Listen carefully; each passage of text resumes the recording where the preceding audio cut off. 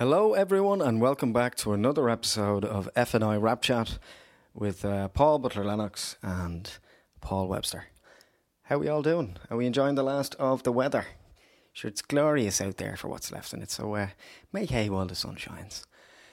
So today we have a very interesting up-and-coming director by the name of Lee Cronin.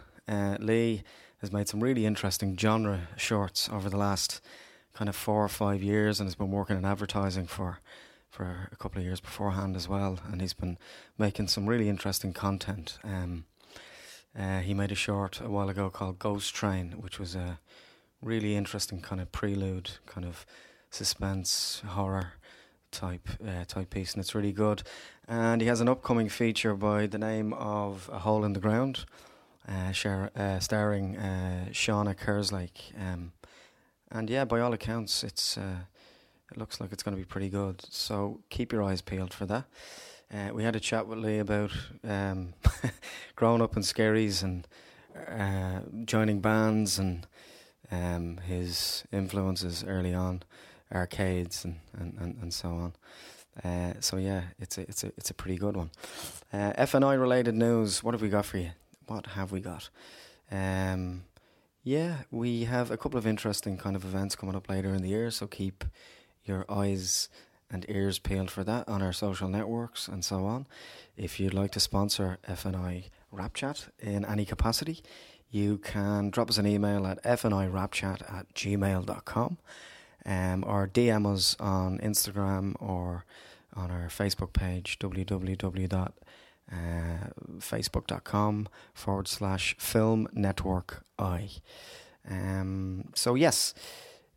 Also, if you'd like to buy us a coffee or sponsor F&I in general, or the podcast itself, if you go to www.buymeacoffee.com/FNI, you can buy us a coffee there to help us to continue with the kind of level of work that we'd like. Equally, if you have any suggestions for people that you'd like to have on, do let us know. Again, drop us a message. So yeah, Lee Cronin, thanks a mil.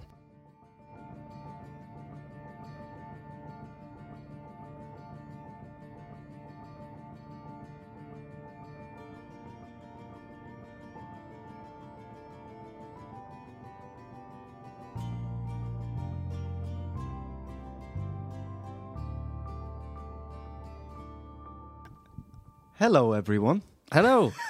We're in the room here with Lee Cronin. Thanks very much for joining us. Not a problem at all. Thanks for dragging me in on this beautiful day. Yeah, another beautiful day. It's great to be in. We're dragging people and it's supposed to out get of the nicer. sunshine. It's supposed to get nicer. Right, So we call this a bad day in the grander scheme of things over the next week. Oh yeah, big time. I feel like I really want to complain about it, but I'm not going to. Don't. Just enjoy it. As the water streams down his brow and other crevices. Anyway, hello everyone, and welcome back to another episode. Glad I came, excellent. Yeah, ooh. Welcome back to another episode of F&I Rap Chat with myself, Paul, and I'm Paul, and we're with Lee Cronin. Lee, what's the story? What's the story? The story is I'm a writer-director, a filmmaker, if you want to say. Mm-hmm. I've been working in the business for a number of years in different capacities, always pushing towards the ultimate goal of making the kind of things that I want to make. Just recently wrapped post-production on my debut feature film. Amazing. Which has been a long, exciting and arduous road. And what's that called? It's called The Hole in the Ground. And this is a genre? It's a psychological horror movie. Yeah. Great. Yeah. Okay. So that, I think, what day is today? Friday? Say Friday? Mm-hmm. Signed off on it 2 weeks ago. So we shot it a year ago. Everything done and dusted. We shot it a year ago. Brilliant. And we just completely signed off, and now, yeah. So Amazing. took a week's rest, and back. Nice. Piece of piss. Yeah. This is you. Oh yeah. Yeah. Well, I guess we'll build up to that. Sure. And get to that. So we might just go back to your early days of filmmaking. What were your first forays into? First, making like stuff. really first forays. Like Yeah, the go Super for 8 it. years. Yeah. Or your influences. Yeah, or... didn't have the Super 8 years exactly. I think the kind of, I obviously always loved movies. Wasn't that kind of like 8-year-old kid running around with a camera as much as I'd like to say I was. Although my dad did make a lot of Super 8 films when I was younger, so I certainly understood the process a little bit, but I didn't get involved. I was probably about 12 or 13. My best friend at the time, his mother said, you should become a movie reviewer because you'd never stop talking about movies. I hadn't noticed that I talked about them so much. Right. I was generally just obsessed with football. So I didn't realise I was talking about movies as much. And let's just talk about football for the next 20 minutes. Talk about football, actually. Yeah. You're a United Make fan. a change for us. Yeah, what's wrong with you're a that? United fan. You can tell. You can Well, just at least I have something to talk about now. Talking about winning is boring. Who do you support? tell. I'm a Liverpool fan. That's why you're into movies. I'm the same. I'm a There you Liverpool go. fan as well. There you go. But I kind of I was kind of like, well, actually, I'm not really interested in writing about movies, but maybe I could try and write stuff. And I just started writing little short films. And I think I kind of I always liked the English language anyway, and it was certainly my favourite subject in school. And I spent quite a bit of time just writing these like little shorts. And then it was around the band era, so I had a drum kit at about 15, 16. Yeah. And I sold my drum kit to buy a camcorder. That's a common theme. You wouldn't be, believe me, there's lots and lots of I really people- regret it now because I really miss my drum kit. Right. But I bought a camcorder and I kind of started just making random stuff. I think I was very interested in special effects. So at first I would I'd just make like blood packs and stab stuff and, Right. make little Lego stop motion movies and things like that. No real sense of narrative or what I was doing. And then started to try and write stuff and then kind of made the angsty teenage short about, someone doing their leaving cert. And it was called Say a Prayer for the Kids of America because the character done really bad in his leaving cert and was going to move to America to work on a building site or something. Okay. And the title came from the end credit song from Scream, which is Say a Prayer for the Kids of America. And I thought that was a great idea. That's a great So title. there's a lot of angst going on and a Yeah. lot of watching of Scream, actually. I think that was kind of the movie that I wanted to try and emulate at the time. Big Wes Craven fan. So And where did you grow up? I grew up in Skerries. Okay. So I used to go there in the summer when I was a kid. Yeah. I used to think it was like the Costa del Sol. It Where was are only you half an from? hour. Well, I grew up in Ballymun, but So yeah, you're not too far away. yeah, it was like your hometown would have been like my paradise. Yeah, and do you know what? I was down there last week and it was glorious. I hadn't seen Yeah. it like that in years. There was like people on the beach, people swimming. It was really it was a nice place to grow up. Yeah. Kind of yes, kind of small and quiet and like a lot of small Irish towns. But And like a lot of your films have kids in them or revolve around kids. And Yeah. do you kind of refer back to your own childhood a good bit? When you... I guess so. Yeah, Yeah. I suppose so. Like I suppose of the 3 shorts that I made, yeah, like 2 of them focus around kids, and certainly the new film, the feature film, has an 8-year-old in a huge role in the film as well. Okay. Where that comes from, I don't know. I think creepy kids are fun, but I couldn't tell you where it comes from. I suppose I do reflect on my childhood quite a bit. Like one of my short films, Ghost Train, was certainly based around a ghost train that I was a little bit fearful of. Right. In my small town, You can see the influence there with the arcades and stuff. Yeah, but there's obviously you go back now and it's a rotting dump that has no ominous, not my town, but exactly the fairground. Right, But so certainly I kind of look back. I suppose in terms of influences, like a lot of filmmakers of kind of my age and generation or whatever, certainly was hugely influenced by Spielberg and what Spielberg did to film around that time. So the kind of I describe myself as a child of Amblin. But also there's a lot of other stuff that I loved. I think Jaws remains my favourite movie for sure. Right. As much as I try and break away from it, it's perfect, isn't it? Yeah, and it's actually it's not even structurally straightforward, which is what I like about it. It's still a really strange movie to me. Every time I watch it, I notice something new, and I've seen it a lot of times. I saw The Shining way too young. I rewatched it like 2 weeks ago, and I just on Netflix, and it was crystal clear because DVD is like 480 or 720 or whatever, and rewatched it, and I was just mesmerised by every scene. It's so incredible. I had a weird experience where it took me until maybe 5 years ago before I'd ever noticed that over the end credits you see them get out of the water. I used to just always stop at the end, and I'd never noticed that you see Richard Dreyfuss and Roy Scheider's characters actually come out of the water on the beach over the end credits. Oh, really? I'd never noticed it before. I didn't. I always thought it was a rock that out in the water. If you just keep on watching, they actually get onto the beach. You see them arrive on the beach in this really big wide shot. No, I had never noticed. I'm definitely going to have to go. I was wondering why Dreyfuss didn't turn up in Jaws too. I was thinking he was lost at sea. There's a reason to go back. So going from the kind of you're messing around and kind of making stuff. What was kind of your first thought that actually I could make a living out of this? In terms of making a living, or wow, make a career got to out that of it. point. actually, no, I started with that camcorder. I started shooting school shows and events and stuff like that, and charging people in my ear for VHS copies.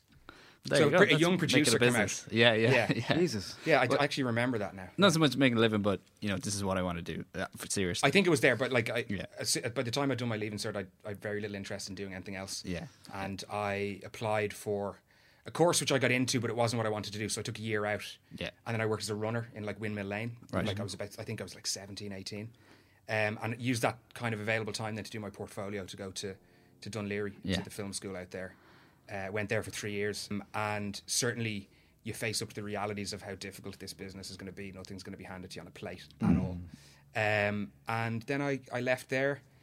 And what was the first job I did after I left? Worked on King Arthur. Oh yeah. As a greens person, standby greens, cutting thistles out of the ground so that horses wouldn't stand on them. Right a camera, got to meet everybody. Right. I think I lasted 3 weeks. Wow. I think I got a chest infection from some really weird smoke they were burning. I decided I'd made enough money to survive the summer in 3 weeks. Okay, yeah. So I did that and then worked as a journalist for a local paper for 6 months. Wrote a cover-to-cover horoscopes, everything. But kept on knowing what I wanted to do and just trying to find the route to that. You wrote the horoscopes as well? I wrote everything.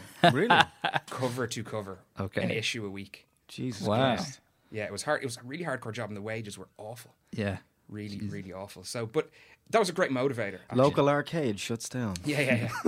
It was a great motivator because I didn't like the job from day one, but I was like, I have to put something tangible on my CV. But you were writing. I was writing about creating. like coffee mornings. Yeah. But yeah, Still, they though, could be you're- horrific. Yeah. But you were honing your craft. Like it's all relative. Or It is. would you- or- It is. Yeah. No, it you kind agree? of kept ticking over. Then what was the next step? Was a couple of my good mates in film school. We decided to set up a company together. So we all kind of came together and we kind of made it work for a couple of years. And the idea was let's do whatever we have to do with our skills to free us up to try and make some movies. And we were kind of naive, but we made some money and we paid our wages for a while. And then I think all of our ambitions changed a little bit and went in different ways. Okay. And I took some of what I learned doing that on my own into the corporate space and then into the advertising space. And then at that point was able to make stuff at a certain level that I thought I can actually do this properly. Yeah. Like I'm not terrible at this. Yeah. And I have some form of eye. I still don't know exactly what it is. And start working with better people because the team around you is so important, you know. And yeah, that was kind of, there you go. That was the journey. Okay. Here I am today. Well, you just had that moment where you realised you're not terrible. So like, it's a real interview kind of question. But like, what would you see as your strengths as a director, or what Wow. And then what would you maybe think you could work? I think I'm reasonably patient, actually, which maybe sometimes assistant directors and producers don't like because I'm patient to get it right. Right. But taking my time. No, I think I don't know. I think if I had to really boil it down, that's a really good question because it's kind of hard to answer. But I'm going to be honest. I think I'm a decent motivator. I think I'm good at bringing people together and quite good at getting them to perform in the way that I need them to perform. And there is obviously always a hierarchy on a set, but it doesn't have to feel that way at all in terms of how it works. And I think I describe, for me, from my point of view, the directing thing is you've got a picture on a wall and it's a little bit blurry, but you roughly know what you want to go up there, and then you're like a filter. You spend your day just answering questions. Yeah. Red or blue, black or white. Yeah. It's and sometimes that's really what it is. But all the time you're ideally making the choice to help paint that picture on the wall that you can see. But So as cliche as it sounds, you need really good people around you to be able to perform. No, it's very nicely put. Yeah. So calm under pressure. I guess. Sometimes. Yeah. Sometimes. Well, pressure's for tires anyway. So. And we kind of touched on it briefly there. Just from looking at your work, the whole kids thing, and like I've yet to do it. I've never directed kids. It's a bit daunting. Yeah. Is there any kind of tips that you've learned, or treat them like grown-ups? Right. Really. Yeah. I'm the youngest in my family by I was a definite accident. So I have a lot of nieces and nephews. So I've been exposed to like, you know, I've kind of, you know, had a lot of kids around me, even kind of, you know, during the years I was developed as a filmmaker, and they like the fun and games of it all. And you just learn they're just your friends, you know. Right. Yeah. So there's no point. Like there is times, obviously, you have to use your grown-up nous to, I suppose, you know, get the performance that you need. And sometimes you turn it into a game. Yeah. Like I remember on Ghost Train, there was one kid that was really an experienced kid playing the character of Sam, and it's sometimes really, you say to a kid, I need you to scream, but they'll do an impression of screaming. They won't actually scream. They won't let go and give you what you need. Yeah. They'll just do an impression of what sounds like when someone does a scream. So they'll go, ah, and you're like, well, no, I need you to, like, you know, let go. Yeah. And we ended up turning it into a game. It was the only way we just about got there, Okay. which was that like I would hit someone on the leg and they would scream, and we did this chain of rising screams into his close-up, Wow. if you know what I mean. So we had the other cast and a couple of the crew, Yeah. and we were just basically hitting each other and escalating our screams as a game, so he would do the loudest scream of all by the end. So And that sometimes you worked? got to, Yeah. sometimes you have to play games, but you know what? Whether that's a big grown-up actor or a little actor, you're always playing psychological games. It's part of the job. You know? Yeah. Trying to manipulate for the performance, not manipulate the person, but for the performance that you need. And to go back then, we'll just maybe go through some of the films that you've done. So what was the first kind of where you actually had a budget and it was an outside body, and what was the first film that you made like that? Like in terms of funded by somebody else? Yeah. Well, it was my second. There was kind of the college shorts, and then I made one in between, and then there's what I call my first professional short. Right. Yeah. And that was self-funded, but then the first one that was funded by other people was a short called Billy and Chuck, which was money from the much missed already film base. Film base, right? Which needs to be replaced somehow in some way. Yeah. And maybe just tell us what. So I watched it this morning. What's it about, just for people who haven't seen it? It's a love letter to Spielberg. It's a fantasy adventure story about a little boy whose father is dead, and he has a imaginary friend over a walkie-talkie called Chuck, who's this grizzled US Army major, and he goes on adventures with Chuck into the forest. And this particular day, he's found his dead dad's gun, which happens to have one bullet in the breech. So the adventure takes a kind of more dark turn when he encounters other people out in the forest, and I suppose fantasy and reality crash together towards the end. It's kind of fun, in a world where children have guns and bullets, And not a good world. No, very bad world. Congrats on like getting so much out of, was it €10,000 budget? 10,000. I think we might have, myself and my producer John Cavill, we think we might have scraped together another €1,500 or something. Okay, yeah. Just To Yeah. feed people well, and there's a tank. There's a tank in it. Yeah, which actually isn't a tank. I'm going to ruin the myth. It's not a tank. It's an armoured personnel vehicle with a gun on the front. And where did you there's get a difference, I learned. There's a guy out in the Curragh camp, or near, is that what the... Yeah. In the Curragh area that has some tanks. Wow. And it was a rare... Usually it's always the director that wants more and the producer's like a little bit less. You know, traditionally that's the thought. Yeah. And actually John... He had this Stop! We got a tank. That should proper be enough. the chieftain tank, which is this enormous, proper Caterpillar track tank. And John was like, "Oh yeah," and I was like, "I don't think we're going to be able to get that to move in the forest, Right, And yeah. drive towards children at speed. Because that's what we wanted to do with the tank." So yeah, I'll just take the assault vehicle instead. that was a The smaller scary one. moment shooting the tank shot because Right. you've got 3 kids, one tied to a tree, 2 more there, and there is a tank. It's barreling towards them. Wow. So, and their parents are all standing at the monitor smiling, going, "This is such a great experience." And you're like, oh. Yeah. Please turn right if you go too fast. Yeah. Very, very slowly or quickly if you can. How was that an experience then, kind of getting that out there? It actually was a bit of a flop. Right, really? Being truthful, yeah. The first short we made, Through the Night, which was a horror short, did really well for us. Yeah. And played like all over the world. And that was the self-funded one? Yeah, and like we made that for a couple of grand, and it played in like high profile places, got us a lot of attention, opened a lot of doors, really got things moving. And then actually no one really knew where to place the second short because it was kind of dark, kind of for kids, so kind of for grown-ups who liked the sort of stuff I liked when I was growing up. So I think people really love it, but it didn't seem to fit in a festival profile. So yeah, maybe like it was ahead of, like now with like Stranger Things that kind of straddles that genre of kind of for kids and Now kind it of for works. now. I do. You were ahead of your version on a time. shelf somewhere. I must pull it out. I can see it working. I'll just touch on some other elements if I can. You've worked obviously a little bit in advertising over the years as well, and directed some bits and pieces.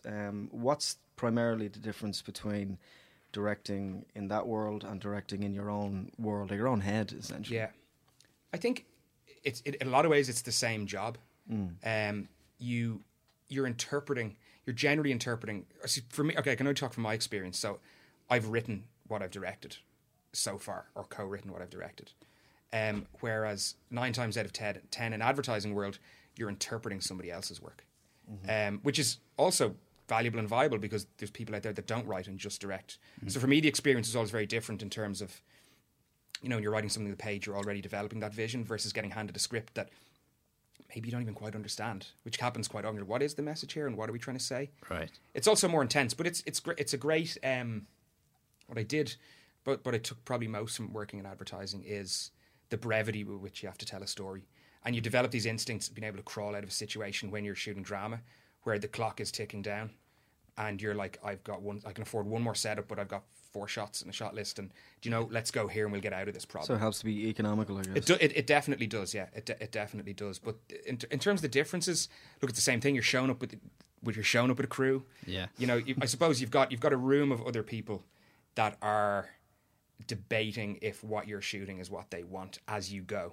So the horror stories you hear, although I never had any horror stories, but you can see them there, and sometimes there's debates around, guys, we're 4 hours in and we've changed the cushions 10 times, and there's only so many donuts and danishes they can eat in canopies. This is true, but it's a tough game because it's like what you sometimes forget, I suppose, or then you learn in advertising is for some people that's their feature film. They're a marketing person and they're like, this is the one thing I'm going to do this year that really matters. So they want to make sure they kind of get it right. So I suppose there's different approaches to advertising. There's certain directors that might just pull down a barrier and say, hey, like I'm not going to listen to anything anyone else has to say. But I tend to find that just made the job harder. So yeah, it's all about what you want. Yeah, it's all about what you want. Also, like, do you find sometimes there can be big gaps in between those kind of more passion projects? So you're keeping the engines oiled a bit? That's very true. Yeah, like it took me the guts of 5 years to get from my last short film to making the feature. It's a slow crawl out of the primordial soup. Yeah. I don't know if that's the right description, but yeah, it's slow, and so it is good to kind of keep the skill sharp. But equally, I did a kind of mathematical equation over the amount of ads I did during that spell and realised that 2.5 years of those 5 years was spent making advertising. And I wondered if I hadn't done that, would I have made the feature film 2.5 years earlier? You can't help but wonder. So it is... if I do something I'm committed to it, and I used to often think, I'll walk, I'll sit in the edit suite all day, and we'll have clients in and we'll do screenings and we'll do this, and I'll go home and I'll write like 6 pages tonight, and you'd go home and your brain is mush. Yeah. So of course, maybe again, I can only speak for myself. For me, I found it difficult to make the Would you be fairly obsessive when you're working on something? Is it all consuming all the time? It's not even about obsession. It just makes it so. It's not purely obsession. That's just the way it is. Well, what I mean is, do you get up in the morning and it's the first thing on your mind, and day and night, and if it's my own project, sure. Yeah, that's what I mean. Yeah, of course. Ostensibly. Yeah, I've got better at not thinking about it at night.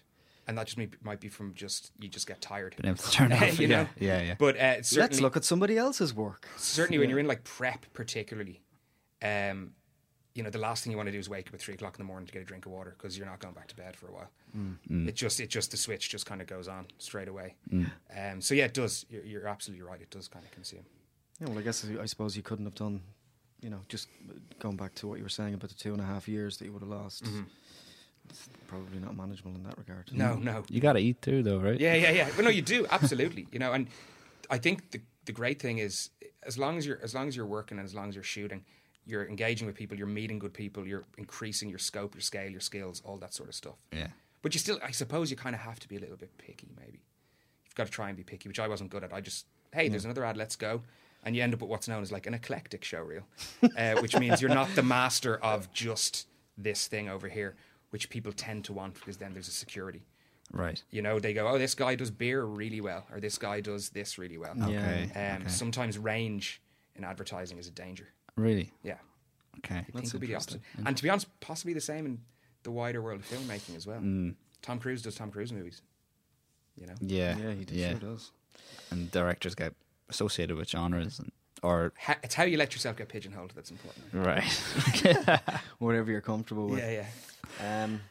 You did a Storyland. I did. Probably fairly quick after Chuck and Billy, was Billy, it was, let me think. It was similar, it was around the same cast. time. I think it was afterwards because the idea for the Storyland thing we did came from two of the kids we cast in Billy and Chuck. Yeah. We're like, we need an idea. I remember for seeing that. Those kids were great. They were great. Really good, yeah. Like, really good. They're really, really good. Could you maybe just explain the idea for it? So that was called The Master Plan. Yeah. And it was a story. This must be 2010, 11. 2011 maybe. Just out of curiosity, and it was great. How did it do? Because it was such a long time ago. Because it was still It didn't do great actually. It wasn't that was. It was still competitive back then, wasn't it? It was still competitive. Okay. Yeah. Like I remember going, no, what are you doing? I could fully General tell you my public? version of what I think happened, but it would probably sound like I'm being bitter, which I'll try not to be. But it was, it's a story of a kid who really basic fancies his teacher. Yeah, and We've all been there. He's got a crush on his teacher, and it turns out she likes music. He's a maths geek. His friend is an idiot. They decide to start a band to try and. What I found funny about it wasn't like let's start trying band to be in a band. Let's pretend we can be a band and get away with playing one song at the school show to look like we're a band and impress her. Which was after my drum kit years, everyone else in my family played guitar. And I just needed to learn one song to show, like, I can play guitar too. So you didn't need to actually be able to play a lot of songs. Do you know, this is a little number I like to call Wonderwall. Do you know? Yeah. I don't think I could even manage one, or Live Forever, I think I was able to manage. It kind of reminded me of Sing Street. You were like I've heard 6 or 7 years ahead of it. I've heard this. No comment. Really? Yeah. In truth, I haven't seen Sing Street, which is terrible. I've heard it's fantastic. But when I heard the plot of Sing Street, I was a little bit like, I don't know if I want to see this because... It's similar. And even the main kid in Sing Street kind of looks like the kid that you cast. Look, which is weird. Yeah, but fair enough. There's coincidences. There's lots of there's lots of good ideas out there. Sometimes people have similar ones. Yeah, no, but there's nothing new under the sun, is there? And I certainly hadn't made anything musical up to that point. So. Okay, and so maybe just talk us through the experience. So it was still a competitive. It was great. It was still competitive. Yeah. What? Look, my perspective on it was that, without offending anybody that's done really well in Storyland or not, I don't think there's a giant audience out there with bated breath going, oh my God, Storyland, what one will I vote for this week? It's not the X Factor. Yeah. You have to create your own audience and bring them with you to vote. Yeah. And it wasn't something we were particularly good at. What I do know is we did find out the first week we got the most votes by a huge amount. And then we got pretty much no votes the next week whatsoever. Were kids going on holidays the following week or something? I don't know. School was out for the summer. I honestly don't know. And I thought we made a better second episode than the first episode. But what happened was the day we found out we didn't get it, we got a call from RTE, and they were like, come in tomorrow, we'd really like to develop this show into something. Just shows how flawed the whole operation was. Don't get me wrong, it was wonderful. I was involved in a couple of productions as well, and it was very beneficial for me. But I have to say that it was just so flawed, the construct. That was the competitive element. It just didn't I think work. because I haven't seen any of the more recent ones, but they went on to change to let people make a pilot, basically.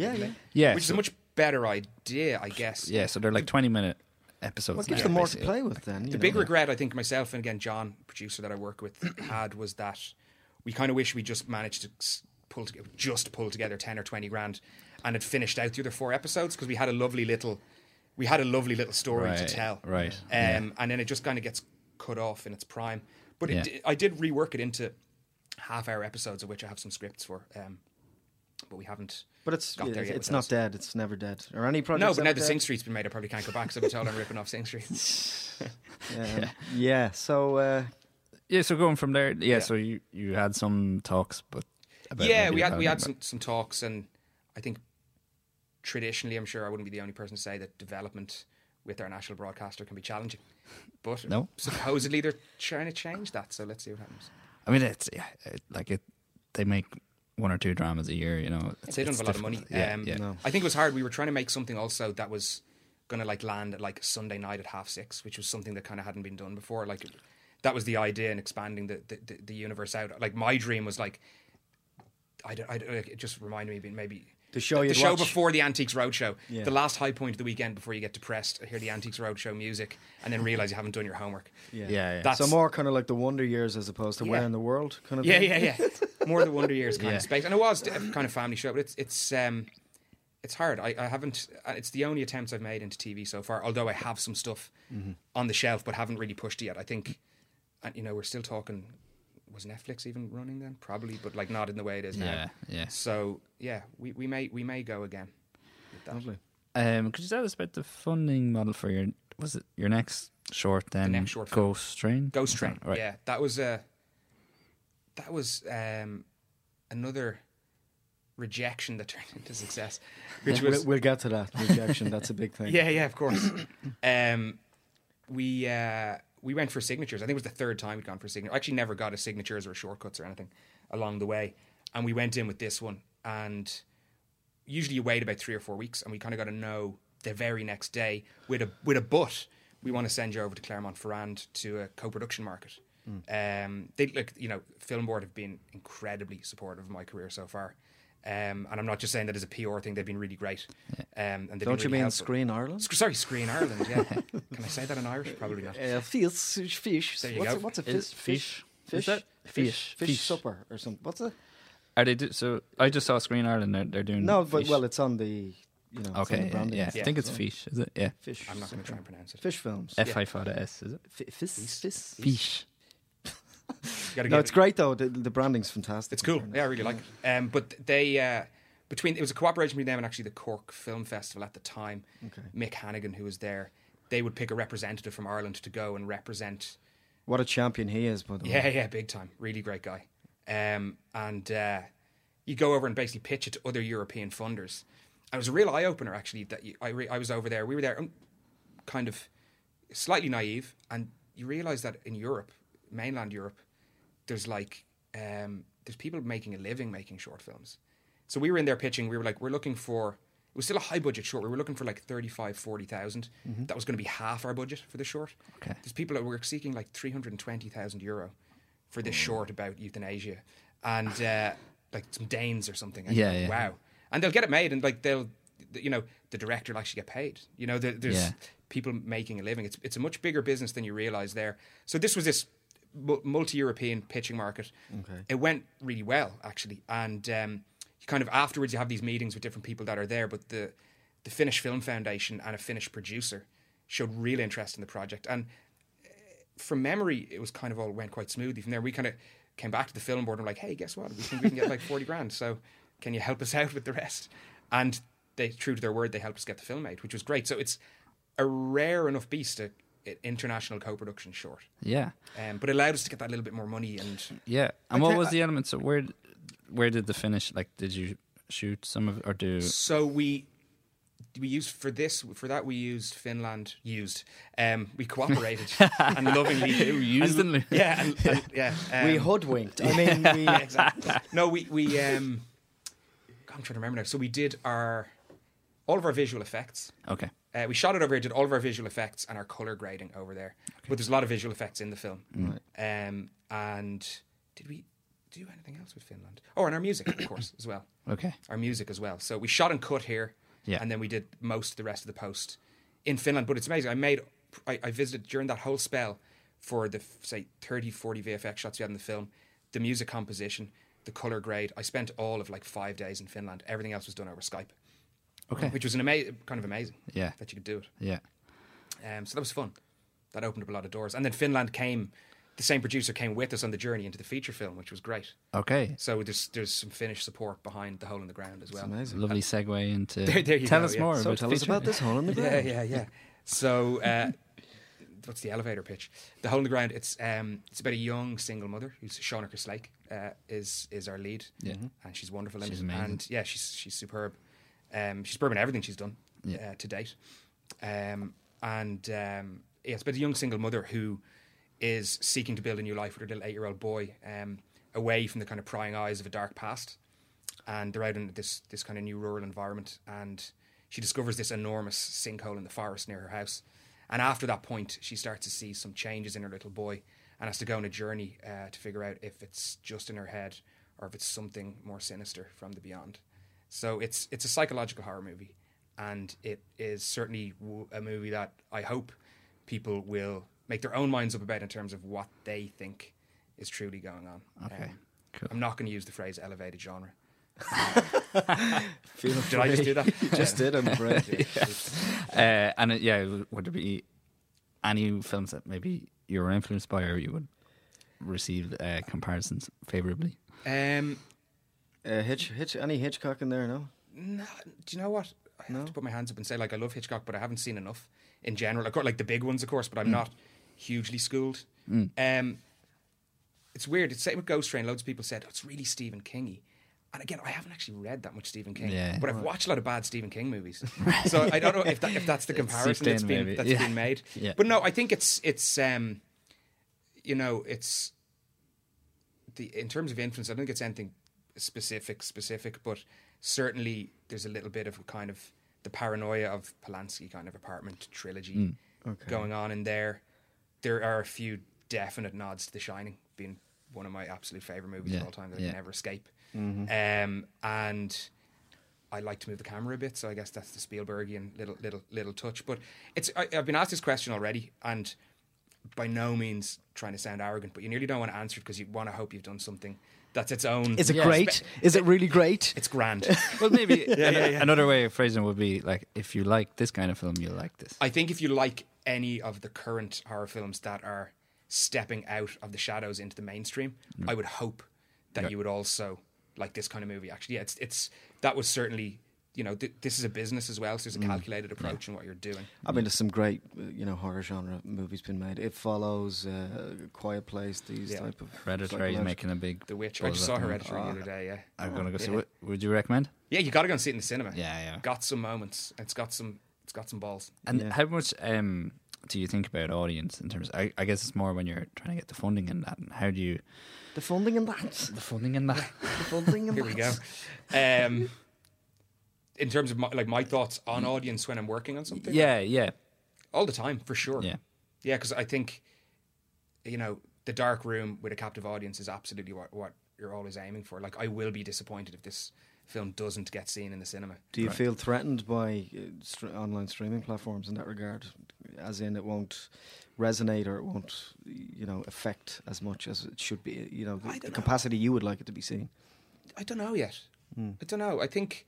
Like, obviously, there's way more opportunity for people. There's also way more crap getting made.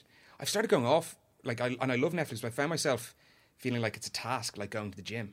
Do you know what I mean? Like, you spend like an hour trying to find something to watch. So there's a lot of stuff in there. But yeah, I think hopefully, and we're looking positively with this film, that we're going to be hopefully in a more theatrical space. Of course, then, when it does go to VOD and into that, great, more people will see it. That's superb. But I hope that there'll be enough people out there that'll want to go and see it.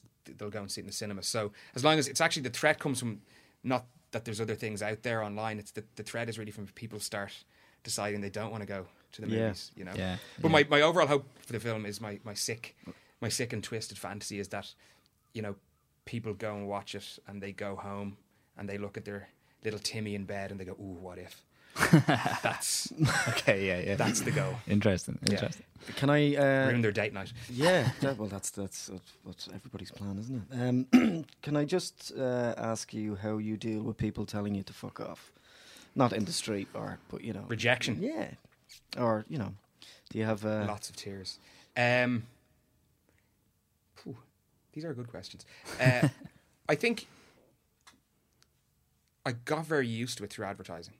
Because in order to say do like 4 ads in a year, which is what you'd need to do, you need to pitch on like 10 or 12. Okay. So you're on a monthly basis you're getting told no. For stuff when it's your own work, it's a little tougher. And with The Hole in the Ground, we had some tricky moments in development where we could have just gone, okay, we're going to take that no and just step away. Okay. I guess you tend to try and turn it into a positive. I know that's again a little cliche. Turn that frown upside down. Yeah, exactly. Yeah. Yeah. But in terms of dealing with it, I think you just try and I think with it's feedback, right? Yeah. That's all it is. And I think with feedback, what you need to try and do is see what the note behind the note is. Like why do they say no? Are they right?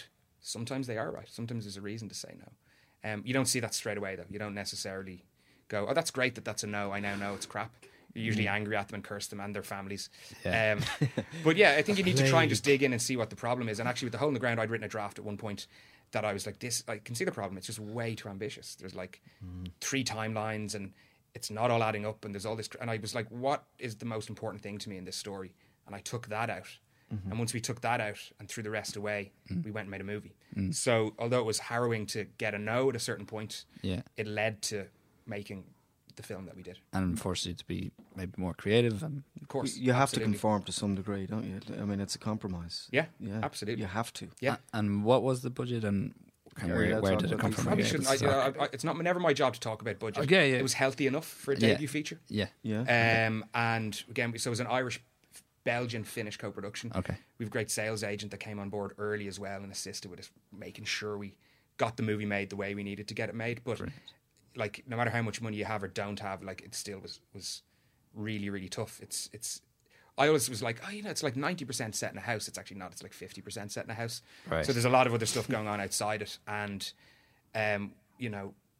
when you've got a big sinkhole in the film, there's this, a lot of money disappears down that sinkhole. It does, yeah. I wish I'd made a film with the word "hole" in the title because it's ripe for picking. Yeah, yeah. And say, coming out, like doing your first feature, like was it the learning curve extremely steep, or did you feel from like everything stood to you through the rest? I think I was ready to do it. In truth, finally, his bollocks. Yeah. What did I tell you? Yeah. Yeah. No, I was definitely ready to do it, but it's still. Yeah. Like I've learned an incredible amount, and you don't realize what you're learning until I guess you go and do it again. Yeah. But I know I can feel that there's a lot of new thoughts, ideas, and kind of understandings about what's important and what's not. Was post-production more challenging than you expected, or? It was quite relaxing, actually, really? at times. Yeah, it was quite relaxing. You have testy times, like when Right. you're planning pickups, for example, and like it's always seen as this like, oh my God, you did pickups. Like, yeah, that's part of the filmmaking process. We're not perfect. You don't get everything right on the day. Yeah. And that was stressful because you're like, this is absolutely the last chance to put something else into the film or add a flourish or fill a little gap or solve a little problem. And the planning for those can be quite stressful. Okay. And the same for the producers, because it's like there's not an endless pool of money in filmmaking. You're like, how are we going to make this work? We know we need this. It's worth doing this because we think we can improve the film. So the actual edit, like I work with one of my best friends is an editor we met years ago. Yeah. A kind of film school stage. Yeah. So that was, quite fun and relaxed, and we didn't, we did real like 9 to 5 days on it all. Right. So it was good, but we took our time. Yeah, and how would that work for you? I mean, would your editor go and do an assembly, or and then you'd come in on that? Yeah. Yeah, I left him for a week, so he would start cutting while we start shooting, and I'd bring him out on set for certain tricky days as well, where I'd go, this is the sort of day where I've got 50 shots in mind. I know that's never going to happen, and I might be asking you to stick 3 or 4 shots earlier in the day together, so I can take a look at lunchtime and see where can I go, because you're twisting and turning the whole time. Right. Your plan is only there to throw out the window. Snakes and ladders. Yeah, and so yeah, like he'd be cutting for a while, so he'd be providing the rushes as you go for funders, so that you show the money's been well spent and that everybody's seeing what's happening. So those and that's tough trying to watch those at the end of a day while you're planning for the next day as well. Yeah. Can be quite challenging. And then he's cutting away, and then like I finished, and I said like he's like, I'll show you my assembly of the film, as in his assembly of the film, in a week from now. And you go in and say that shit. Let's do it my way. Absolutely shitting it. Yeah. You're absolutely, because I finished up and I was like, right, I'm just going to party for a week. Yeah. And then you come out of that with the worst fear possible, going in to watch your edit. It's just it's tricky. But as Colin Campbell, my editor, always says, like, he's like, even if we don't get it great, it still can only get better. With all the work that we do, it will. This is the worst version of your film you're ever going to see. Scorsese says if you don't feel physically ill when you see your first cut, there's something not right. And we had that thing as well where it was like the film was extremely tailored in advance, so we didn't have the 2.5 hour cut of the movie. The film's 90 minutes long. I think the longest cut of it was 98 minutes ever. That's all that existed. It's tight. But things went in and things came out. It was more that kind of edit, but it was a tightly planned. I guess that comes from your experience previously as well, Quite possibly, yeah. And just wanting to keep I wanted to keep the quality up. Producers, they must absolutely love you. It's like, bang, he's doing exactly what we wanted him to do, and he's doing what he wants to do. So I hope so. Yeah. And so you're writing now? I am. How's writing. that going? Do you enjoy that part of it? Yeah, I guess so. The blank page is always a fearful place. So yeah, I'm working on a couple of things at the moment, and one co-writing with Stephen Shields, who I wrote The Hole in the Ground with, and then some other stuff as well. So just this is week 1 of getting back into that phase. A little bit like I dreamt of writing during the post-production. I thought it would be, oh yeah, of course, and like on weekends and those quieter days when you're only over here for X amount of time or doing something. Yeah. And then it's hard to get the head out of the challenge at hand and into something new. But when you sign off on your movie and you watch it and it's kind of like, it's out of my hands now, I felt the freedom to go and start working on something else. When can we expect to see Hole in the Ground? I'd love to know that. So, coming to a theatre near you. Yeah, sometime. It's really actually hard to say because we don't know when its festival premiere will be. Yeah. We don't know what the release strategy will be. There may be a trailer by like September time, maybe out in the world. You'll see. Hopefully, everyone will have seen it within a year from now. Okay. That's Within a year. Yeah. Let us know and we'll Pass it on to not like it'll need the eager plug, audience, but we'll but- give it a Yeah, of course. shout out I anyway. appreciate that. You know, it's important that we all support the Irish films that are out there and get them seen. Absolutely. Lee, thanks so much for coming in. Not a bother. Thanks a My pleasure. million, mate. Thanks, guys. Thank you. Cheers.